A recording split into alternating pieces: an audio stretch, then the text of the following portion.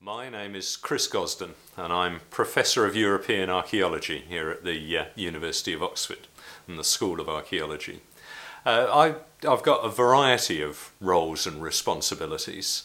One of the key things I do is teach students at various different levels in archaeology, from the first year undergraduates through to postgraduate students of various kinds, and I must say I really love teaching in its different forms.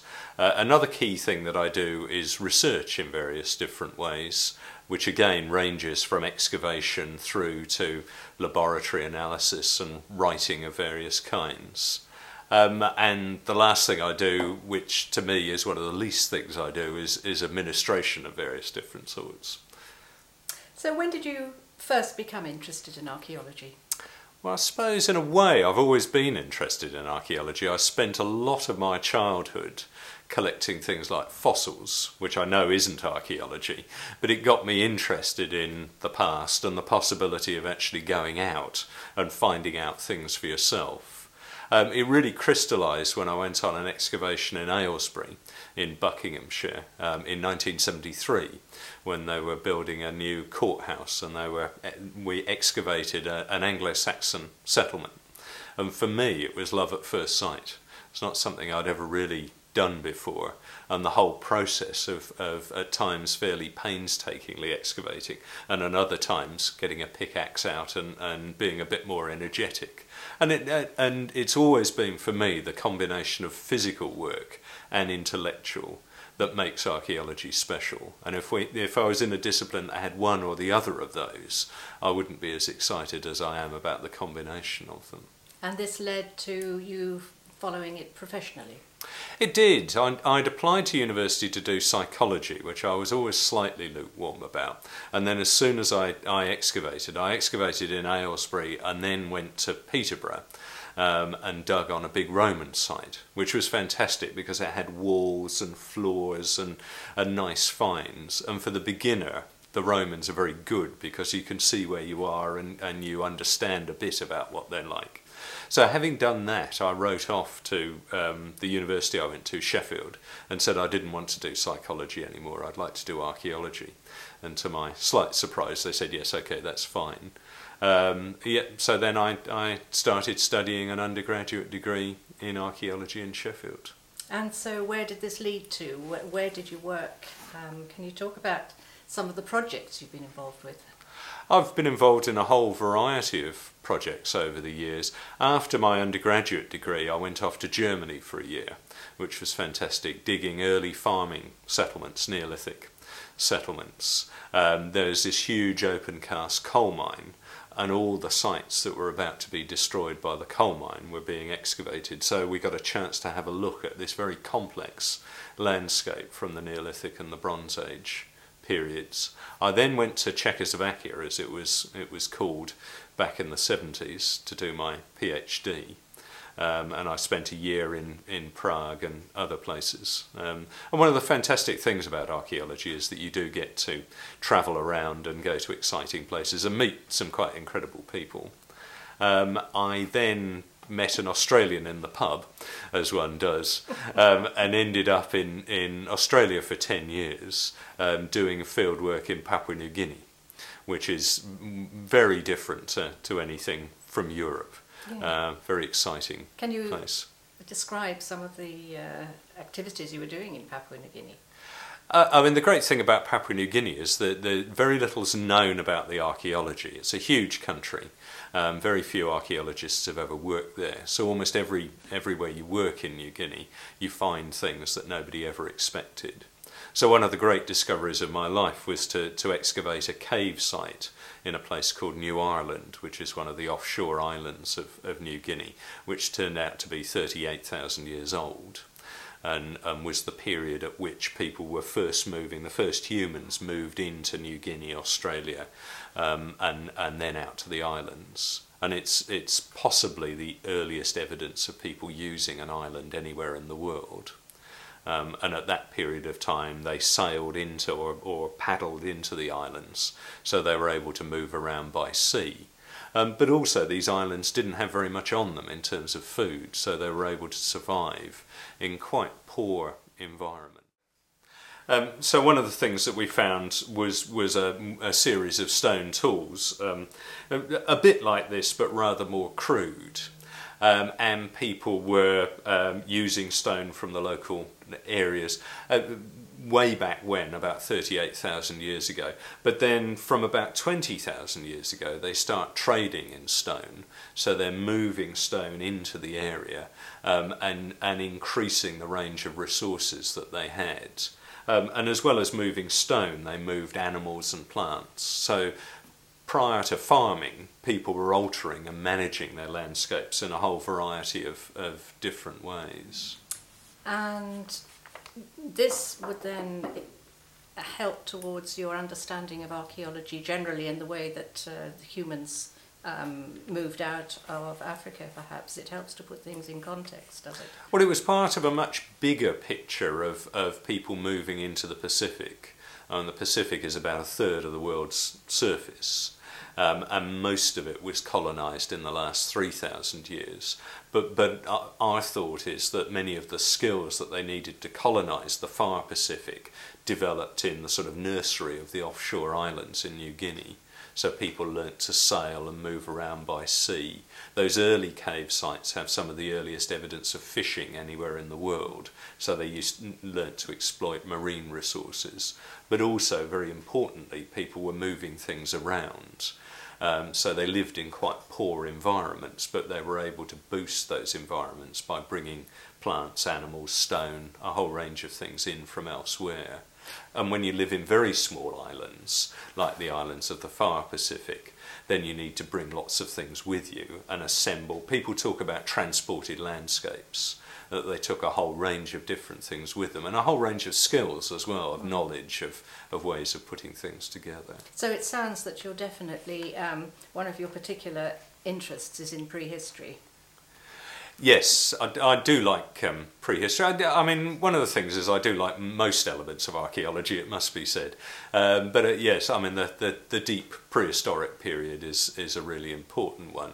But the other thing that I got interested in New Guinea was the colonial period, the other end of the story, the last couple of 100 years, and the sorts of changes that have come about in people's lives due to their encounter with the outside world. And I did some archaeological work on sites of that period, but also looked at museum collections around the world to look at the sorts of artefacts that people had, say, 100 years ago, that they don't have anymore, and that they've substituted modern things for what they had more traditionally.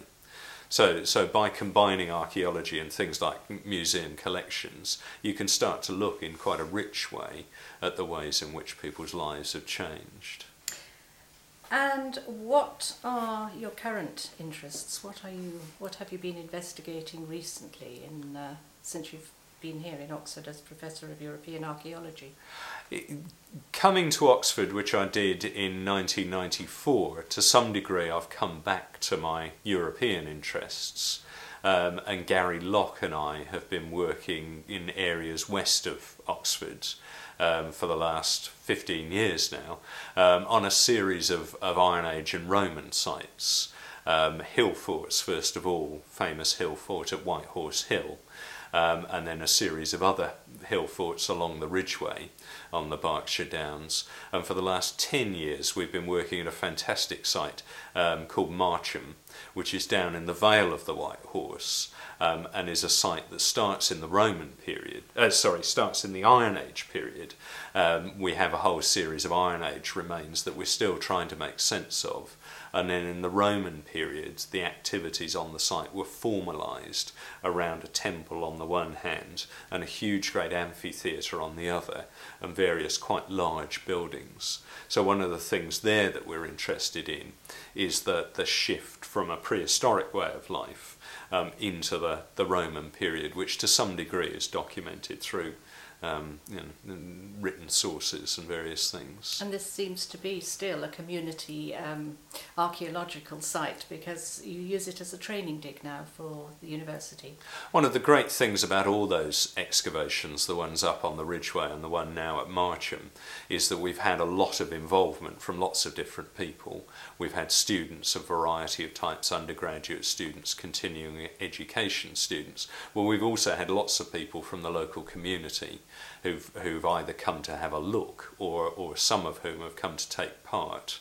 And one of the great things about archaeology is that people are very interested in what happens in their own backyard, and also in the process of how you actually excavate a site, make sense of it. So we've made some very good links and some very good friends, it must be said, Absolutely, in that area yes. over the last sort of 15 years or so. And just to finish, how do you see the role of archaeology today? Archaeology today, I mean, I think nobody can really operate in the present without understanding where they come from. So it's the longer term trajectory of human societies and human change. For instance, I mean, one of the things that we're thinking about Marcham is that it was a Roman religious site. And Roman religion was characterised by its openness by modern standards, that as people moved around the Roman Empire, they could worship local gods, and you didn't have to have a single religion. You could be quite flexible in the way in which you created and changed your religious belief. And in the multicultural world that we live in today, where there are all sorts of issues about how religions get on, religious tension, then maybe the Roman world has things to teach us about the nature of interfaith communication, of tolerance, and a whole range of things. Assimilation. So even periods in the deep past can have really considerable lessons for the way in which we live in the present. And it's that combination of the past and the present that ultimately I find really satisfying. And your personal research at the moment? The thing that I'm really interested right now is people's relationships to objects, and not in a straightforward functional way, but the ways in which people build their relationships with each other, their social relations through objects, the way we attach emotional values and broader cultural values to objects and our human relations.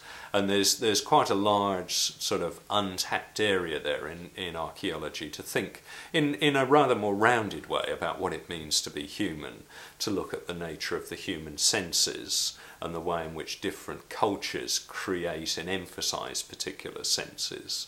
So we in the 21st century are very visual.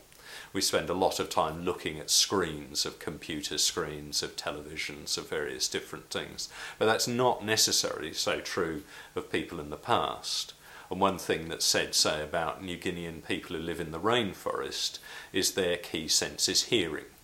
Because you can't see very much, but you can sing to each other, you can communicate through sound. So many of their metaphors for understanding, where we'd say I see, they say I hear. So one of the great interests of archaeology and anthropology is how various different forms of our senses are emphasised, how that creates different relationships between people and things. And I'm rather slowly writing a book on the nature of human intelligence, but human intelligence not just as a mental phenomenon, but as a much more holistic notion of how we sense the world, how we act intelligently with each other, sensitively towards other people, towards other things, and thinking about the sort of emotional impact that objects have on us. I mean, many of us have things that are extremely important, either from our childhood or because they, are from various aspects of our lives that are important. So our emotional lives are obviously about other people, but they're equally about objects and material things in various different ways. So I'm interested in trying to develop a rather more rounded holistic notion of how people have come to be, right from the very early days of having these fairly crude stone tools which go back 1 million years or so, through to the great range of material things that we have in the present, and the great variety of material things that people have had at various different times in the present and in the past. Professor Gosden, thank you very much indeed. Pleasure.